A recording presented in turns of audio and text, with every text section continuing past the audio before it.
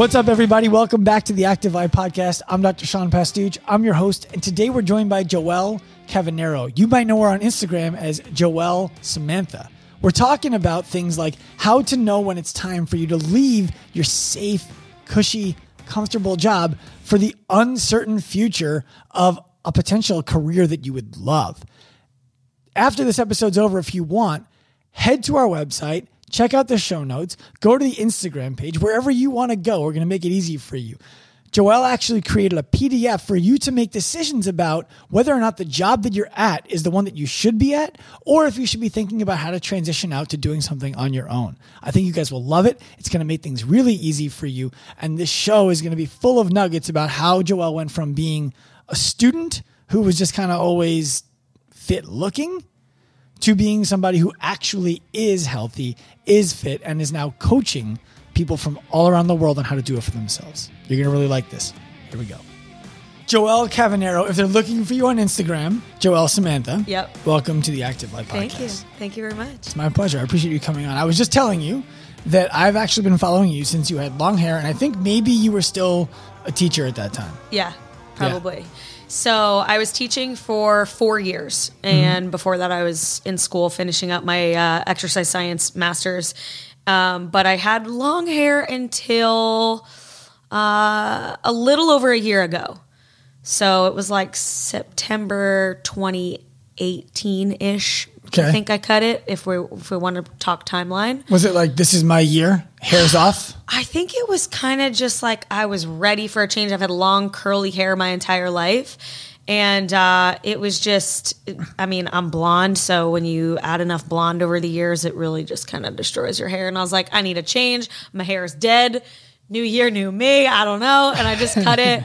And now I'm living the short hair life and got it straightened and the whole shebang. So perfect. I don't know, just a new phase of life. All right. Well, if you guys are listening to this, don't worry. We're not going to go down the Pantene Pro V route. This is not going to be a shampoo commercial. I will not share my hair care routine with you. Yeah, that's not what we're doing. But I would love for you to introduce yourself to our audience a little bit, because I know a fair amount about you.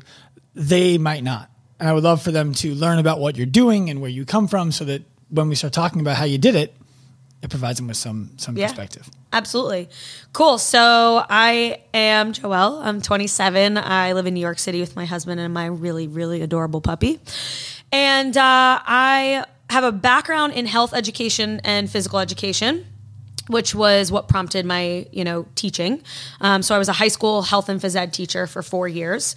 But before I even got that job, I finished my undergrad in health and PE, and I just loved exercise science. I took one undergrad class for my health and phys ed degree in ex-phys, and everyone bombed that class, and I got an A in it, and I was like, this is my shit. Like, I like this. I like this. And I've just always loved exercise. I grew up an athlete. I was a cross-country runner. Me too. If you want to call that an athlete. Look, I did it too. I was all conference. Yep. Definitely an athlete. Yep, my husband too. And so I ran cross country. I also played lacrosse. I was a gymnast. And I was one of those really annoying people that, your typical high school kid that ate whatever the hell they wanted and never gained weight. And people were always like, it's going to catch up with you one day. And I'm like, yeah, okay, Tina. Right. All right. I'll believe it when I see it. And so I ate like a total dirtbag. And, but it worked. I was running, at least 10 miles every day. I burned, through everything that I ate. And then I went to college and I kept those same eating habits and I stopped running cross country. Where'd you go to college? So my first 2 years, I went away to school in Pennsylvania at a small school called Lock Haven. Okay. And then after those 2 years, I transferred back home to Adelphi on Long Island in Garden City. Yeah. So, and then I stayed at Adelphi to do my master's. So my sister too. Oh yeah. And she coached lacrosse there. My dad too. Oh, no way. Yeah. I probably know. I don't think I know the coach, but I probably know some of the girls that she's coached from. That's likely. From health and phys ed. Yeah. So I went to school there. Did health and PE, transferred home. Amongst all of that, there was an eating disorder in there, which was part of my transferring home. Tina got to you? Tina did it. That fucking bitch. Well, so to rewind a little bit, I went to college. I kept those same eating habits.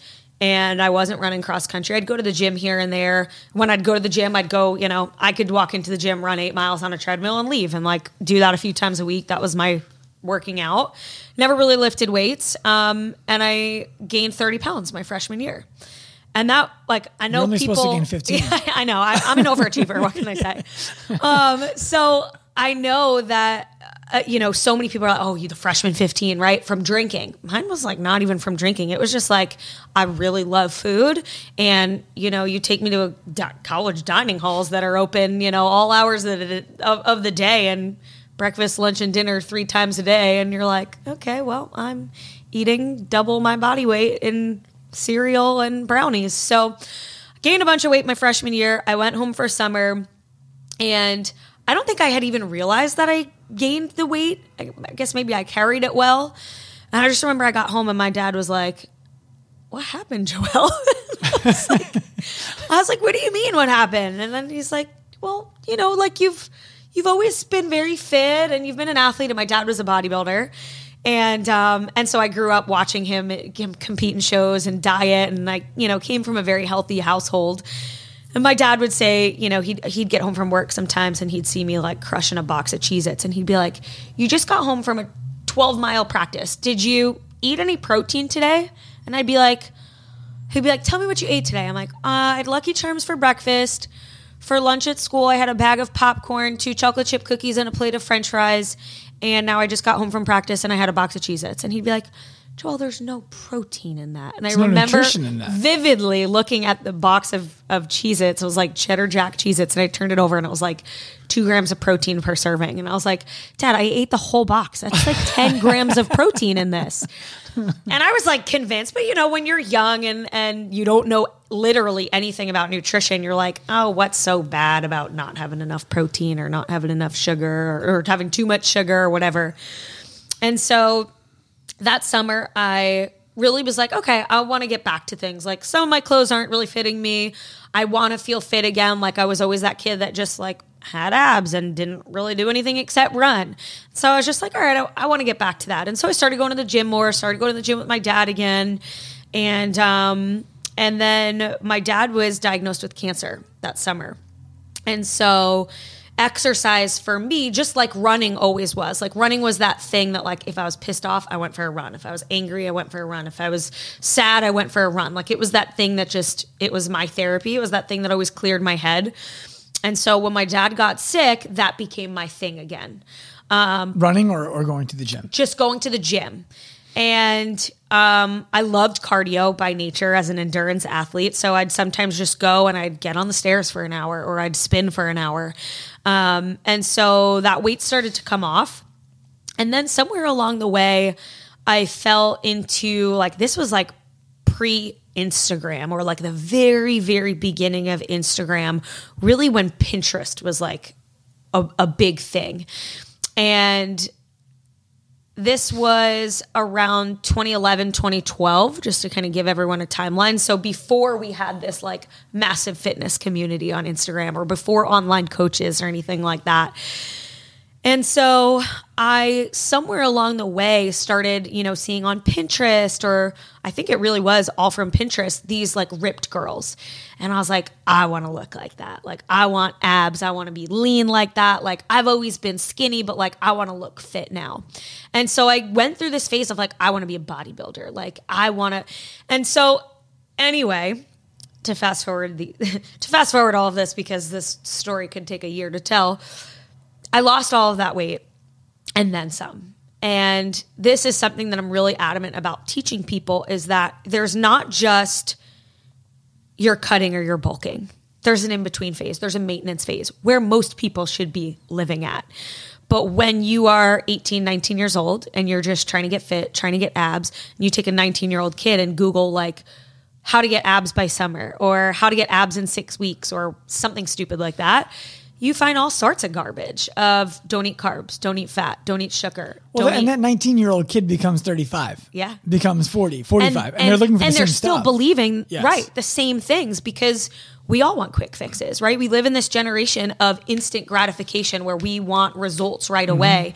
And so we want quick fixes and we would rather take a pill than do the hard work. And I was the same way at that age. Like I just wanted to do what was quick. I didn't care. Oh, it's bad for my health. Like, okay. And truth be told, I was trying to do things that I thought were good for me. I never had the intention of like, I just want to get skinnier and skinnier and skinnier. Like I wanted to lose the weight and then I wanted to compete in bodybuilding. Like I was trying to get jacked. I was never trying to get skinny, quote unquote. Yeah. But I just didn't know. And so I lost that weight just from changing my eating habits. I really can't even tell you anything that I did specifically to lose the initial weight. It was just I was moving more and I was making better food choices. I wasn't, hammering down cereal in the morning. I'd have an omelet in the morning instead. And just, small switches here and there. Well, so you get yourself to a place where, okay, you're at least in control of your own physique as far as you thought. Right. Are you in control of your physique or is your physique in control of you? A totally different conversation we could have about eating disorders forever. Yeah. When did you become a health and phys ed teacher?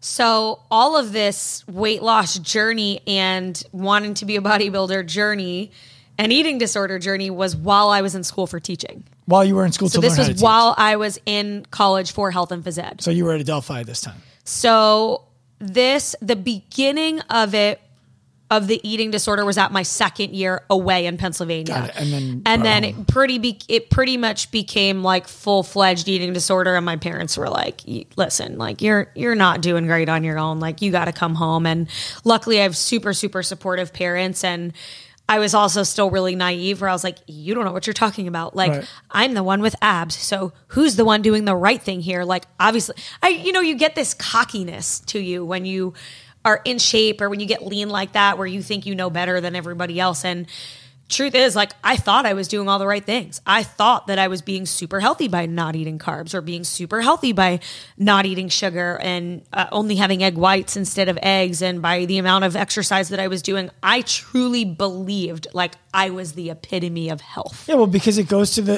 the problem. Right. That is, people look at the outcome and they're like, okay, well, if I want to look like that, it doesn't matter how I get there. That is what healthy looks like. Right. I have a friend of mine, I don't know if you know who Rachel Balkovec is, but she's a strength and conditioning, was a strength and conditioning coach for the Houston Astros. And now she's going to be one of the hitting coaches for the New York Yankees. Cool. Which is really cool. Yeah. And she talked female about, even better. Yeah. That's awesome. Yeah. Well, she was the first female in professional sports. When we talked about how she praises and criticizes her athletes, one of the things she described was, I don't congratulate a guy for running a fast 60 because he was born fast. I congratulate a guy for doing the work that it took to be able to run a fast 60 because that's what's going to carry over. Bingo. And that's what you're describing. Yep. Like, who cares if you can run a fast 60? Yeah. If you just do it fast. Right. And that's the same thing that I really talk about with my clients, and we'll get into kind of my online coaching here too. But when my clients do weekly check-ins with me, my one-on-one coaching clients, we do weekly check-ins. They send in some update forms and I record voice memos back to them, kind of walking them through, how that week went. And, I have clients that they have to list their strengths of the week and their struggles of the week and what they can do to improve upon those struggles. And I strictly ask them on their strengths to identify non-scale victories. What does that mean? Oh, non-physical scale. Yes, non-physical scale, because otherwise what happens is I get a client and their win of the week is, I'm down 2 pounds this week. And I will never get on there and congratulate you for losing 2 pounds ever.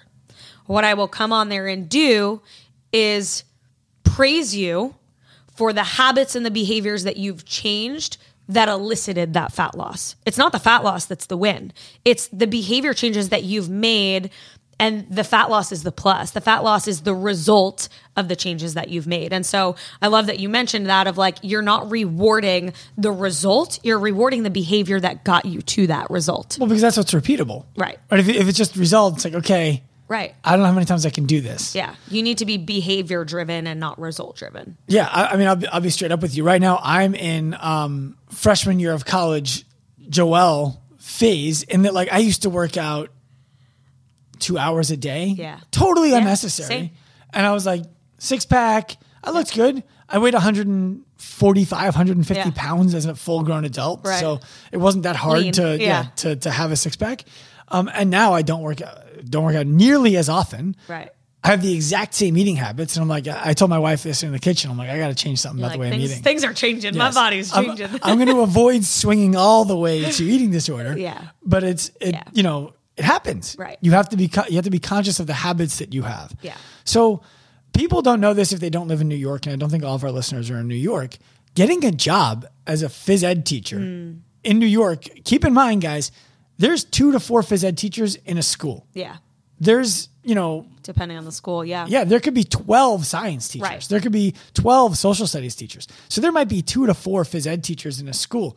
And everybody who has a phys ed job, if you can picture the old school phys ed teacher rolling the ball out and saying, go play, that's because when people have a phys ed job, they keep it forever. Yep. Forever. Yep. And they don't They're want to hard have to come by because people don't retire. Like you don't Yeah. leave. Once you get that job, you're locked in. Because it's cush. Yeah. You get to wear sweatpants to work and you get benefits, you get full-time pay, you get pension. It's amazing. Right. My sister is a phenomenal phys ed teacher. Yeah. Phenomenal. And she's been looking for a phys ed job full-time for like a decade. A decade. Yeah. And every time that there's one that comes up, it's like she's been in the school for 3 years, but the superintendent's like nephew needs a job. Someone so knew they get someone. It. Yeah. Yes. It's all. And look, it's a political game. And I would tell people 100%, this is not a podcast about my sister either, but she's awesome. Yeah. It's not like, I'm like, oh yeah, my sister's great. Right. Like the newspaper constantly comes and covers her classes because she's doing such innovative things. That's amazing.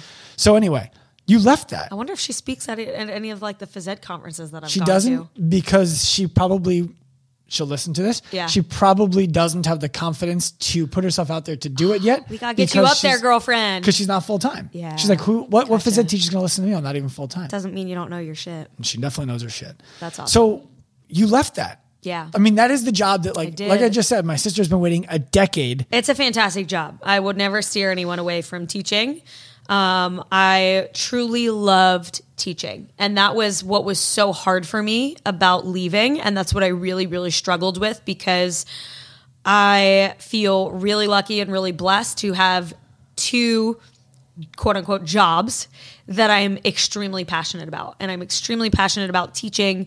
I actually happen to love the health teaching far more than the phys ed teaching. Penis, vagina, vagina, exactly. vagina. Sex, drugs, rock and roll is what I tell everybody. So I loved teaching high school health. I mean, I had a ball. It was an inner city New York school. So like you just get all sorts of kids from all different walks of life.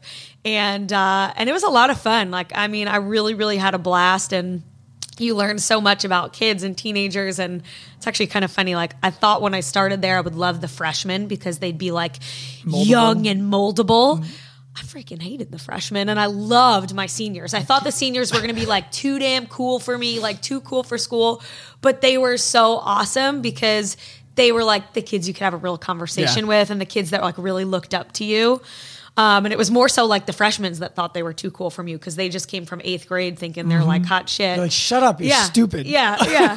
So I loved my seniors. And so when I really started to feel like I wasn't sure if I could be all in on teaching anymore, was when I also started to just take more online clients and I started to realize how much I really, really loved helping people that wanted to be helped. All right, so let's back up there a little bit. Yeah. Because there's something that we missed. Okay.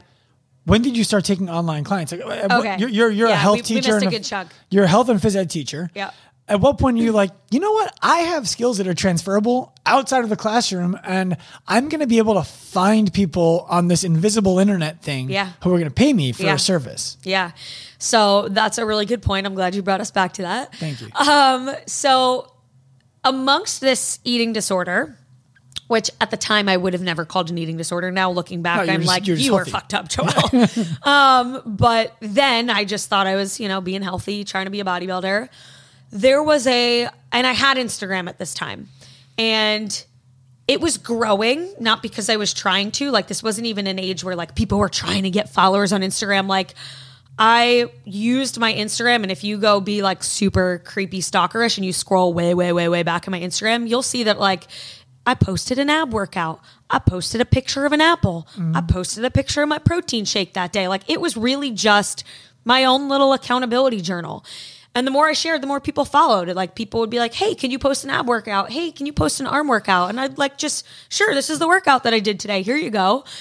And I realized that people really enjoyed me sharing my journey and also enjoyed the value of just like, oh, that girl did that workout today. I'll go do that today. And so I started sharing that stuff. And somewhere along the way, there was a man, a coach, that reached out to me and said, hey, I run a fitness coaching company online. I'd love to coach you. Who was it? Someone I don't talk to anymore. Okay. I honestly don't even know you. if he's still around. Okay. The company was called Fit Body Life. Okay. And I don't, as far as I know, the company doesn't exist anymore. Sorry, we can move off of that. Yeah, that's a whole nother topic. I got you.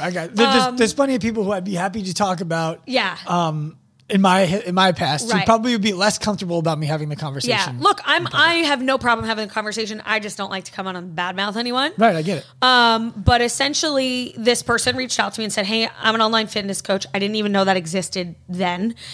And he said, I see how hard you're trying to build muscle, and I see that you want to be a bodybuilder.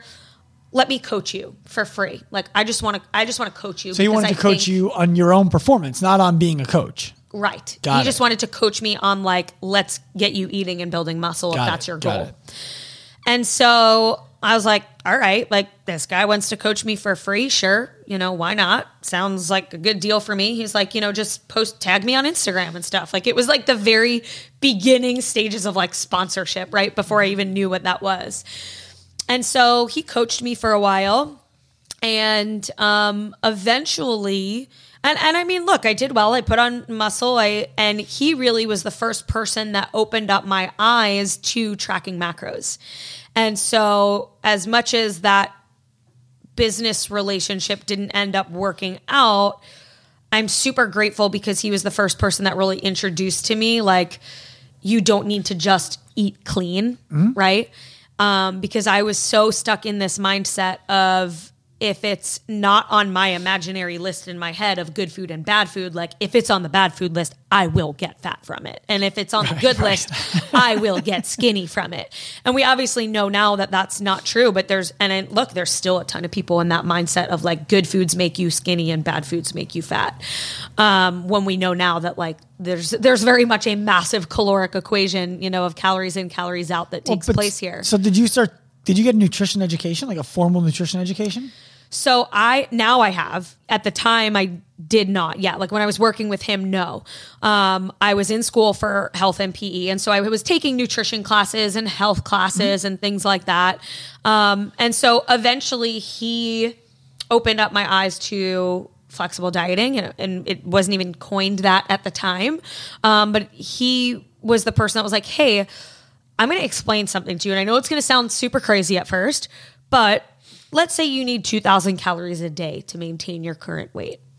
Whether you fill that 2,000 calories with cookies and brownies and donuts, or you fill that 2,000 calories with broccoli and egg whites and chicken breast, you would still weigh the same thing. And I was like, what?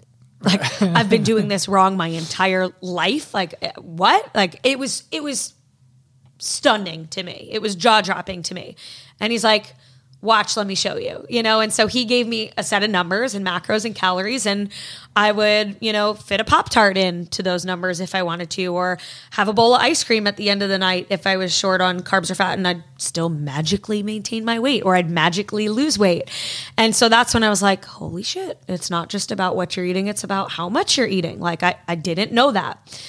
And so eventually, maybe a year or two go by, I'm in a much better place mentally. And he's like, look, I want you to start coaching people under me. I'll mentor you. You've seen how I do things. I want you to be a coach, for my company. And so I did. And I started coaching people under him. And he like watched what I was doing first. I'd double check everything that I was giving them. And eventually I just started to see that I didn't like how things were being done. And I saw how low calorie he was putting people on. And when I would prescribe caloric amounts for people, he'd be like, no, that's too high. No, that's too high. And I started to realize that he was very results driven and not behavior driven. Well, so what you're describing is what we talk to coaches about all the time. Learn how to do the job that somebody else has set out for you so well that you can then spot the areas where you feel like you could do the job better. Right. And then bring up that I feel like there's a better way for us to do this. And if that person doesn't share your vision, move on. And that's literally what happened. And frankly, that's the empathetic thing to do for both parties. Yeah. Because had you stayed, it would be to suck from the proverbial tit of the boss. I didn't want to be a part of what I knew was actually happening. Once I saw the behind the scenes, I didn't like what was happening. I didn't like how business was being done. I didn't like how people were being taken care of. I didn't think people were being taken care of. I think. And did you have your nutrition education at this point or not yet? So at this time, I was still in school. In school at this time. Got like a personal training cert, but nothing specifically for nutrition at that time. Okay, so I want to pause there for a second. Yeah. Because this sounds to me like at this point you're working as a teacher, yes? No, I'm still in school. So you're still in school, okay. Yeah. So this is where you're getting introduced to the idea that you could potentially coach people online because someone's letting you do it for them. Right. Then you go become a teacher. And now at this point, you've transitioned into I'm taking clients on my own. Yeah. So eventually, long story short, I ended up leaving the business because I didn't like how things were being done. I didn't like how people were being taken care of. And I said, I'm going to go do this on my own. Like, I still want to help these people. I don't want to just drop these clients, but I don't want to do it through him anymore. I don't like how this is being done. And so I just started coaching people on my own and eventually filed for an S Corp and became legit and all that jazz while I'm in school. And so then when I finished undergrad, I was like, I want to stay in school. Like, I still have so much more to learn. I want to learn way more about nutrition. I want to learn way more about exercise. And that's when I stayed in school to do my master's in exercise science. And so Adelphi had this really cool program where they have in their Phys program, they also have an opportunity to do a graduate assistantship. Mm-hmm. So in that assistantship, they take 5 people from all over the country, interview a ton of people. They choose 5. And instead of that master's program being like a 2 to 3 year long program, you do it in 1 year, accelerated, tuition is paid for, but you're working as a grad assistant. So you're running all the labs, you're teaching undergrad classes. And so I interviewed for it. I got that position. So I literally finished undergrad in May for my dual bachelor's and started this master's in July. Cool. And then that was through the following August. So I wasn't teaching during then because it was full time. So I did 5 years straight of school back to back between my 3 degrees.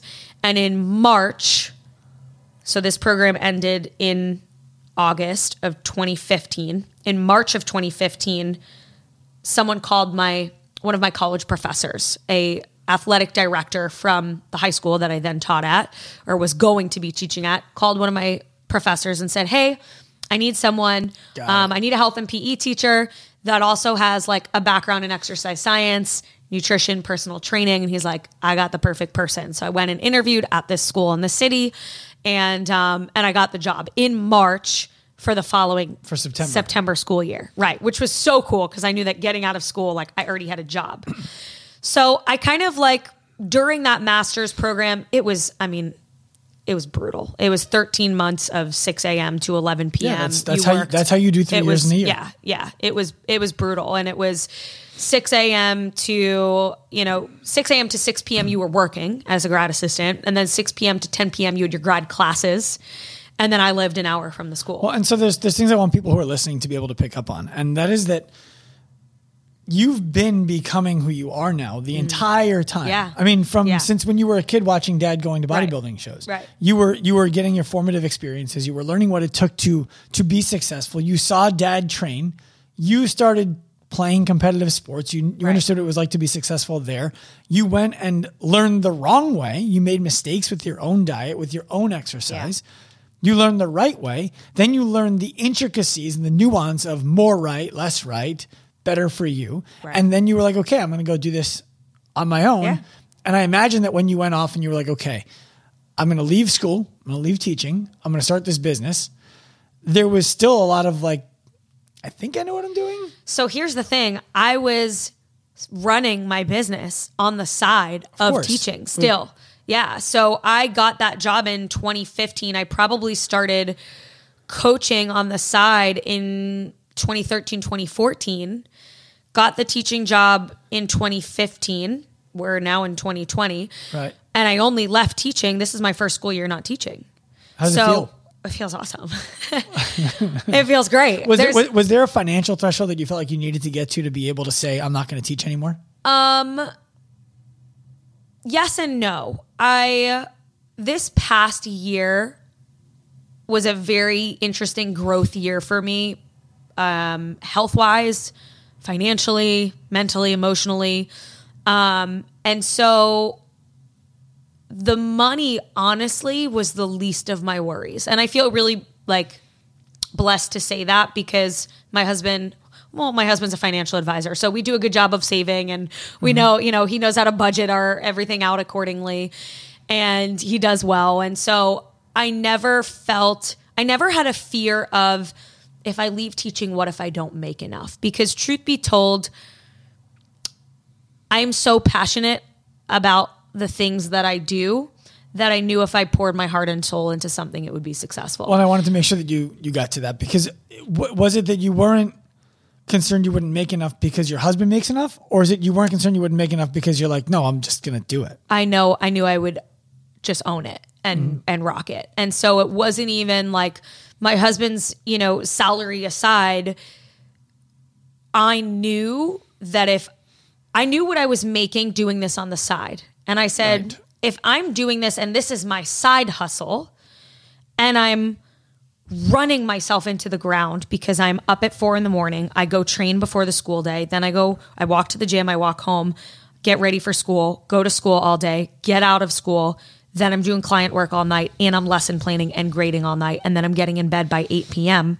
because I need to be up at 4 for the gym the next day. And it was just 16 hours of work. Like the second I woke up to the second I went to bed, and I was getting so burnt out. And I got to this point where I said, if I don't give up one, I'm going to be burnt out on both. And then I'm not going to want to do either. So something's got to give. I'm with you. And I think that there's a misconception that people have if they come from a place where financial stability is less available. When somebody who has a second spouse, right? I mean, you had your husband was earning some money. I had my wife was earning some money when I decided I didn't want to do the clinic or the gym anymore. And I've had people say like, yeah, you say you were only making $30,000 a year as a gym owner, an event planner, an online business owner at the same time, working 17-hour days, but your wife was making a living. Right. So like it was easy for you to make the decision. And I think that what people misunderstand is one, how expensive New York is. Well, yeah, sure. that money goes nowhere in New York. There's that. But the other part of that is you don't want to depend on somebody else. You want to contribute. Right. So it's like, yeah, sure, that was there. Yeah. But it wasn't like, I imagine for you it was similar. It wasn't just, oh yeah, well, if I fail, I'll just ride my husband's coattails. Right. No. It was never like that. And truth be told, the thing in the back of my head was, God forbid, if by some chance this whole coaching full-time thing doesn't work out, I still have my teaching degree and I could go back to teaching. And what's your worst case easier scenario? said than done, right? Because teaching jobs are hard to find in New York. But my worst case scenario was going back to something that I loved anyway. Well, and your worst case scenario was doing what you were currently doing. Right. And that's what so many people, I think, deal with. Like, they're like, what would happen if all this went to hell? Well, could you go back and get your job again? Yeah. Yeah. Okay. Well, then you're living your worst case scenario. And that was what was super eye-opening for me was one of my very close friends said, what's worst case scenario? And I was like, I'd have to go back to teaching. And I was like, and he said, would that be the worst thing ever? And I'm like, no, I love teaching. He's like, well, there you go. Like, so take the chance on yourself, right? If you're not even worried about the money because you think you're going to be successful and your worst case scenario is going back to something that you loved anyway, then it's a no-brainer. So give me a 10,000 foot view of what somebody who's working with you is doing. What is the service that you give? Who is your client? Sure. So my typical client is a lifestyle gym goer who is wanting to become more educated on nutrition and fitness. That way they have the knowledge and the confidence to do it on their own. Perfect. Are you writing them workout plans? Are you writing them nutrition plans? Both. Or is it just, okay. Both. So what I find really interesting about that is I think that a lot of people who listen to this are coaches in gyms who are like, I do some nutrition coaching, but it's not on the side. Like it might be. Yeah. But they're through the gym, or they get someone who asked them and they're like, yeah, $75, I'll do it. I have a client right now who I'm working with. Her name is Hannah. She's a phenomenal nutrition coach for her clients. She over delivers for all of them. She undercharges what they pay her. Hannah, if you're listening, we've already discussed this. You're probably not doing that anymore, but she was when this came out. Yeah. And to make a long story short, many of them don't know how to take their nutrition education and turn it into a full-blown business. And part of the problem is they're charging $75, $100 a month for a client. And it's like, well, how many clients do you need? Yeah. And can you do a good job for that many to make clients? it up in volume. Yeah. Yes. So how should they be thinking? Like, I want you to put yourself, if you can, into the mind of a coach who right now is coaching, let's say 15 to 20 hours of fitness per week in a group setting or one-on-one, and has 15 to 20 clients who work with them. Which is a good amount. Yeah. Yeah. Work with them online. And this translates to people who have 5 or who want to have 20. It doesn't matter. The perfect person right now for this is they have 15 clients. Okay. So they have this like, yeah, I can do this thought. But at the same time, they're not making enough money. They're burning themselves out. What is step one? Oh, that's a good question. I think step one is taking inventory of what actually ignites your fire. Because if your heart and your passion is not in nutrition coaching, then you shouldn't be making it a full-time gig. It is. Let's go to, they're like, no, Joelle, I want to be a nutrition coach. This fitness coaching thing is cool, but I want an online nutrition brand. So then I would say to start from a backwards approach. Instead of saying, what am I going to give this person?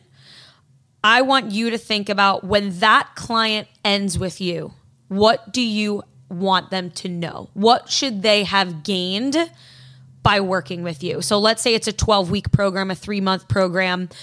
Forget even let's say you don't even have a client yet. What do you want that person to know from you? And then build out that program or that plan based on what you want their end results to be. What is that transformation? Is it a mental transformation? Is it an emotional transformation? Is it a physical transformation of getting their body to look a different way?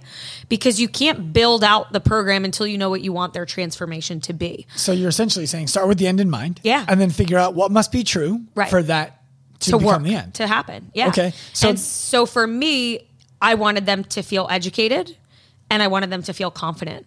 And so if their body was a part of that, changing their body was a part of that, then that's what we're going to work on. If changing their mindset and their relationship with food and their relationship with exercise is a part of that, then that's something we're going to work on. But it's also one of those things that you also have to, there's a fine line of wanting to help someone, but also wanting to stay in your own lane.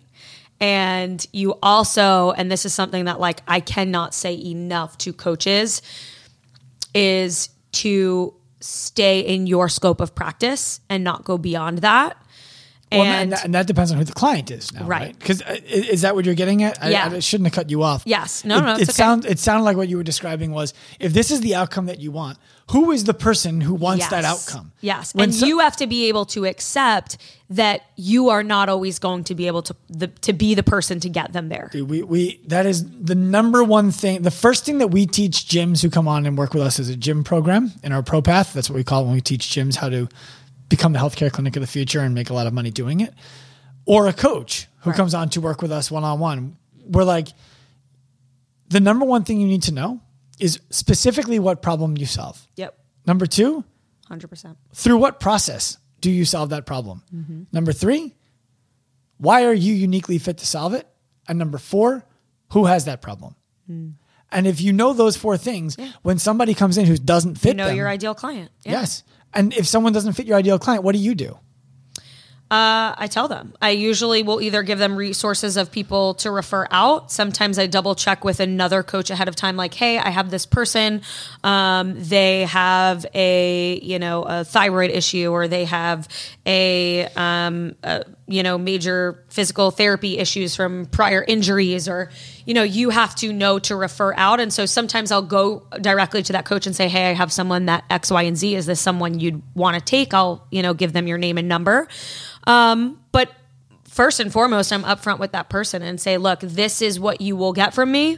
This is what you will not get from me. So if you're looking for someone to help you with X, Y, and Z, I can do that. But if you're looking for A, B, and C, let me refer you to this person, because I want you to get the help you need. And I'm happy to give away business if it's beyond my scope of practice, because I'm not going to sit here and pretend that I can wear every single hat. Well, when you say beyond, I want to make sure they understand what you mean. It's not that it's too advanced for you. It's that it's not the kind of client you want to help. Right. So if someone came to you, for example, I imagine, and was like, look, I want to pitch for the Seattle Mariners, and I need to pack on 20 pounds of muscle and this amount of time. It might be like, look, dude, this is not the fit. I could do it, but am I the best person for it for you? Probably not. And so someone who's new starting that business out, how do you what's the thought process of, you're telling me I need to make money, I need to charge more, and you're telling me I should send that money out to somebody else. How do those things reconcile? Because that's the hard thing. I see it all the time. We teach coaches in the very beginning in our pro path, pick the clients who you could help right now with the skills you already have without learning anything new. Determine what's frustrating them about their problem, and then go talk to them about it. And when they come back with their list, I'm like, what are their problems? And oftentimes, at least half of that list is somebody who's dealing with aches and pains. Yeah. And I'm like, what is step 3 for helping somebody with aches and pains? Like, I have no idea. I'm like, do not take that client. You're not ready for that client yet. Get 5 more who you already can help today. Yes. So what's the mindset for you of, Joelle, I need to make more money. I can't send these clients away. I think there is a big difference between taking someone that you're not ready for and taking someone that's just not your ideal client. Mm-hmm. And so I don't ever recommend taking someone that you are not advanced enough for. But I definitely think that starting out, for me personally, I did have to work with people that were not my ideal client until I became more choosy and more successful and more advanced in my practices. I think starting out, I did have clients that were not necessarily my ideal person. And look, I'm no business coach, so I am sure that a business coach would maybe give some different advice here. But starting out, I just wanted the experience of working with anyone.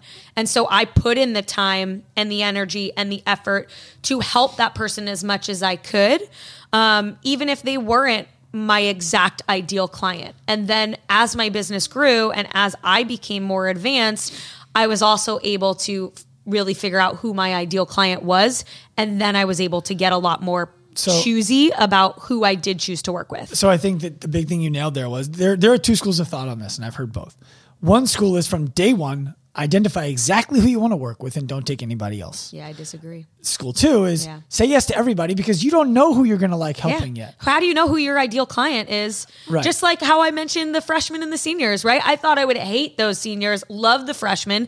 And it was the total opposite, because until you start working with a certain person or demographic or whatever else, you don't really know what your niche is or your specialty is or what really lights your fire the most. Are you familiar with Dr. Andy Galpin? No. Okay, that's okay. You would probably like his Instagram page and his whatever other social medias he's on. But he was a guest on the podcast like a year and a half, 2 years ago. Wow, it was a while ago. And he was talking about too many new coaches are saying no too often because the advice from the top is say no all the time. Like, you need to learn how to say no. Right. And he's like, the reason why I got my job as whatever he is, bigwig at Cal State Fullerton in like his 30s, is because I said yes to working at a health fair in the rain, taking random people's blood pressure, even though I had no interest in taking random people's blood pressure in the rain at a health fair. And the moral of the story is, if you don't know, like if right now you're like, I don't think I would like working with that kind of person, but you never have, it's okay to take them and be honest that, look, I'm going to have to learn with you a little bit. Right. And if that's okay with you, I would love the challenge, and I will work as hard as I need to work to learn what I need to learn to help you the way you need to be helped. And the client usually really respects that. The honesty. Yeah. Right. But the mistake is when you've been in business for a year, 2, 3, 4, and you're like, whether you want to be an Olympic athlete or you're a grandma who just wants to be able to get off the couch, I can help you. It's like, yeah, you can. But do you need to? Yeah. Right. Do you need to? Yeah. Exactly. And that's where it's a different story. Now I've had this business 6 or 7 years, and I do things a lot differently than I did when I first started out, as we all should. I'm sure that the way you do business is different than it was 5 years ago. Exactly the same, right? Is Cleary over there? You handle people differently and you learn new things. I mean, especially in a field where, health and fitness, nutrition and exercise science, there are always new developments happening. So as soon as something is new or a new study comes out, like, you have to adapt and you have to grow with that. And so if you're doing the same thing as you were doing 10 years ago or even 5 years ago, like, you're doing your client a disservice. So we recently had our first, we call it cohort 1 workshop 2. So ProPath 1.2, which means the group that came out, the first group that ever came out for their second of 4 workshops. Gotcha. Recently. And one of the guys in attendance was like, hey, so the pricing that you went over is different than the pricing that we talked about last time. And I said, last time when? And he's like, not at the last workshop, when you and I last spoke. And I was like, oh, how long ago was that? Remind me. He's like, a month ago. I'm like, oh yeah, got it. This is better. Do this. And he was just like, yeah, I was wrong a month ago.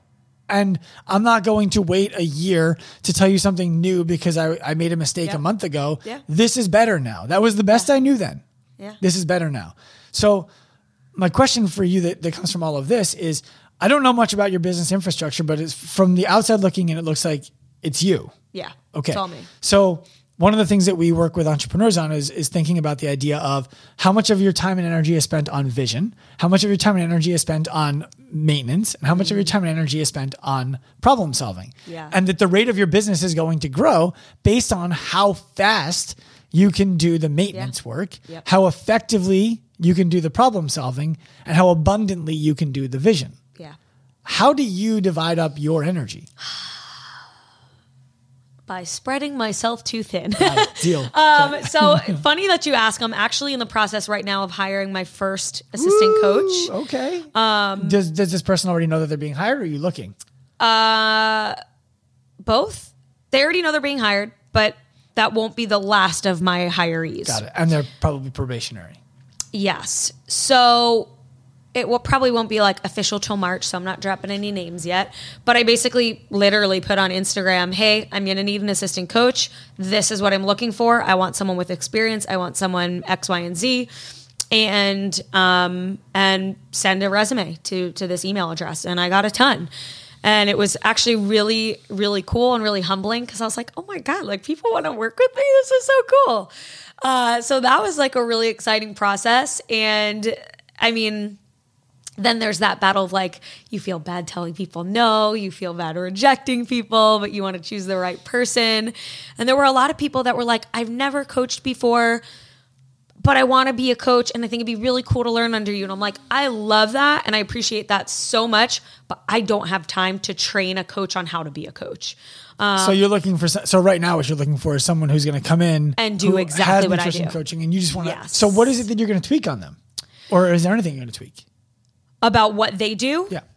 So essentially, the first person that I have found already has a health and fitness coaching company, and she's basically willing to absolve her company to come work for me. Damn. Which again, like, really freaking cool because like, whoa, that person and her, what she said to me was, I have such, like, the vision that you have for your company is the vision that I have of your company. And so I see your company doing really, really well and you being really successful. And I know that you won't let it fail. And I want to be a part of that with you. Some people are better off as number 2s than number 1s. Yeah. And a really good expression that I like. That's okay. No, it's great. You don't have to be number 1. My number 2 is a rock star. Right. And he would be the first person to tell you, I had no interest in being number 1, man. Yeah. And frankly, I have no interest in being number 2. And that was basically her thing was, right. And I love being number 1. And she was basically like, look, I'm number 1 and it's a lot of work. Like I'd kind of rather just be number 2 and have someone else in charge and whatnot, but still get to do what I love. And so we run very, very similar coaching practices in terms of nutrition and exercise and check-ins and things like that. And so how do I do it all? Well, I've done it all myself for years and years. And so part of leaving teaching was, hey, I knew what I could. I knew I was maxed out on time during my school year with, I couldn't take more than 5-10 clients because I was swamped. Teaching is one of those jobs that like, it doesn't end when the bell rings. No. Like now you're grading, now you're lesson planning, now you're making phone calls home, you're sending now you're an Oriental letters training, to parents, looking for the best product. Right. Yeah. Oh God, Oriental trading, yeah. So, or those gopher. And by the way, if you don't know, that was not a racist. It's a that was a magazine where you get cheap all kinds knickknacks, of trinkets, balls, stuff, everything. Yeah. So I knew that through that teaching school year, I was maxed out on time. And I knew that if I wanted to take more clients and I wanted to help more people, I needed to leave teaching. And so I did. And now I've gotten to the point, mind you, so school let out in June where, 7-8 months that I'm all in, right? On We're my recording business. this at the end of January. Right. So we're about 7 or 8 months all in, quote unquote, on me doing my business on my own. And after about the 5-month mark, I was like, okay, I'm like maxed out again. And when you realize that you are the only thing stopping you from... You are the bottleneck. Yeah. When you realize you're the only thing stopping you from getting better or growing or being even more successful, you're like, well, now what? Like I've hit my max here. Like I hit my max teaching. Now I get out of teaching and I max out my business again 6 months in. And I'm like, well, if I want to keep moving up, then like I gotta let go of my type A anal, I want to do it all myself thing. And I got to learn how to delegate because if I don't, I'm going to be limiting my own success. Done that. Still working on it. Yep. What I will tell you, if it's any, I don't know, prize for you. It's not a consolation. It's a congratulations. Is just prepare for the Wild West. Yeah. Like you're going to do a bunch of... It's a whole other ballgame when you start hiring. Yeah, exactly. Because you go from being the person who has to deliver service to being the person who has to facilitate the delivery of service. Yeah. It's a totally different skill set. Yeah. I always thought like, I'll just hire someone and tell them to do what I did. Yeah. No, it doesn't work that way. Not quite like that. Doesn't work that way. Yeah. So I wish you the best of thick skin. Yeah, thank you. You're gonna need it, and you're gonna. Hey, we're New Yorkers. We have pretty thick skin. Yes. Well, and that's why you gotta be careful who you hire. Yeah. Because if they're not a New Yorker, more than anything, it's a trust thing. It's like how do I know I'm not gonna get burned? You right? Yeah. I mean, just anytime I think you hire. Or especially that first hire. I feel like the first hire is probably the hardest because you're like letting someone into this baby that you've built for so many years. It's the hardest until you let that person hire. Then that's the hardest because you're like, wait a minute. Did I teach you how to hire the right person? Yeah. Are you going to develop them properly? Right. Right. Yeah. So, Good advice. It's not good advice. It's experience, and we'll see it. We'll see. Yeah. I get that. The next podcast, we'll talk about how it's been managing a staff member. Yeah. I think that I'll listen to that one. No, or maybe I'll be recording that one with you. Yeah, we'll be talking about it. Yeah, definitely. So just long story short, I mean, you said, how do you manage it all? I did for a really long time. It was just a matter of massive time management. Mm-hmm. It was, you had to master the shit out of your own schedule. From 4 a.m. to 5:30 a.m. I'm working out. From 5:30 a.m. to 6:30 a.m. I'm home. I'm showering. I'm eating. I'm walking to school. 7 a.m. to 3 I'm at school. 3 to this I'm there. This time to this time I'm grading. This time to this time I'm coaching. And the biggest, I will always say this, the biggest key to stress management is time management. And so if you can better manage your time, you can better manage your stress, because the things we stress about are like, oh my God, there's not enough hours in the day. I don't have enough time to get this done, right? 99% of the things we stress about are like, I have too much on my plate. Mm-hmm. But if you can better manage that time, you'll better manage your stress. So for me, being able to quote unquote do it all was just being able to manage my time. And now that my time is maxed out, that's when I'm like, okay, now I need to hire someone. And I think that the valuable lesson there that people need to be able to take home is you're going to have to do more than you should be doing for as long as you can do that. Yep. And then you have to resign to the fact that the amount of money that you're making from the extra work that you're doing isn't actually yours. Yeah. You're hiring somebody else with some of the money that you were making so that you can make more in time and do less or do different is what I should really say. But but your time can be better well spent. Yeah. That's the hard part for people. They go from like, but Dr. Sean, I'm making $100,000 a year. I'm making $75,000 a year now. I don't want to give up 30 or 40 of it to somebody else. Like you're not, you're parking it. And perfect example. I know we're like starting to wrap up here, so I'll just give you one quick example. I just launched a new program that is a nutrition and fitness program that basically gets rid of your need to have me as a coach, which some people are like, well, why would you do that? And I'm like, because I want people to be able to do this on their own without having to hire a one-on-one coach. And so I just put out this program and I stupidly designed the entire thing myself because really no other reason. The graphic design. Yeah. Like I built out 150-page document myself and designed it myself. For you for next time.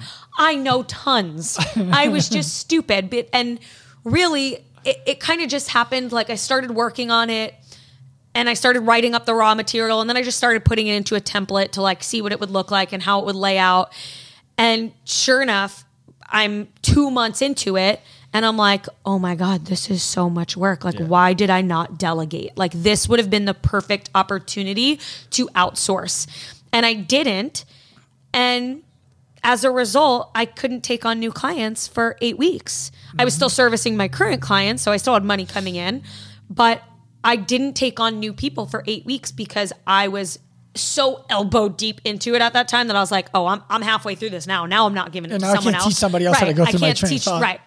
So you live and you learn, but I ended up doing that whole thing myself. And so I had said to one of my friends who was like, why did you do it? I'm like, I really like the design part. Like I like doing the digital design and the graphic stuff. And they're like, just because you like it doesn't mean it's the best use of your time. True. And so now you just gave up 8 weeks worth of what could have been bringing on new clients because your ego got the best of you and you wanted to do that yourself. Mm-hmm. You wanted to do that yourself when you could have paid someone whatever, $500 to do it. You would have made that back in 2 sales or whatever.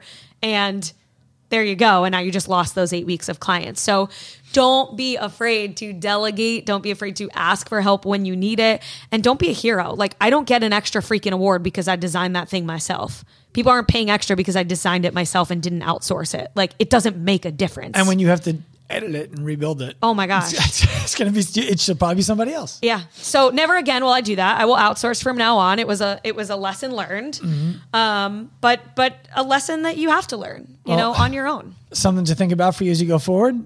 All of our staff members come through our education platform. They have to take our education first. Love they have to pay for it. Yep.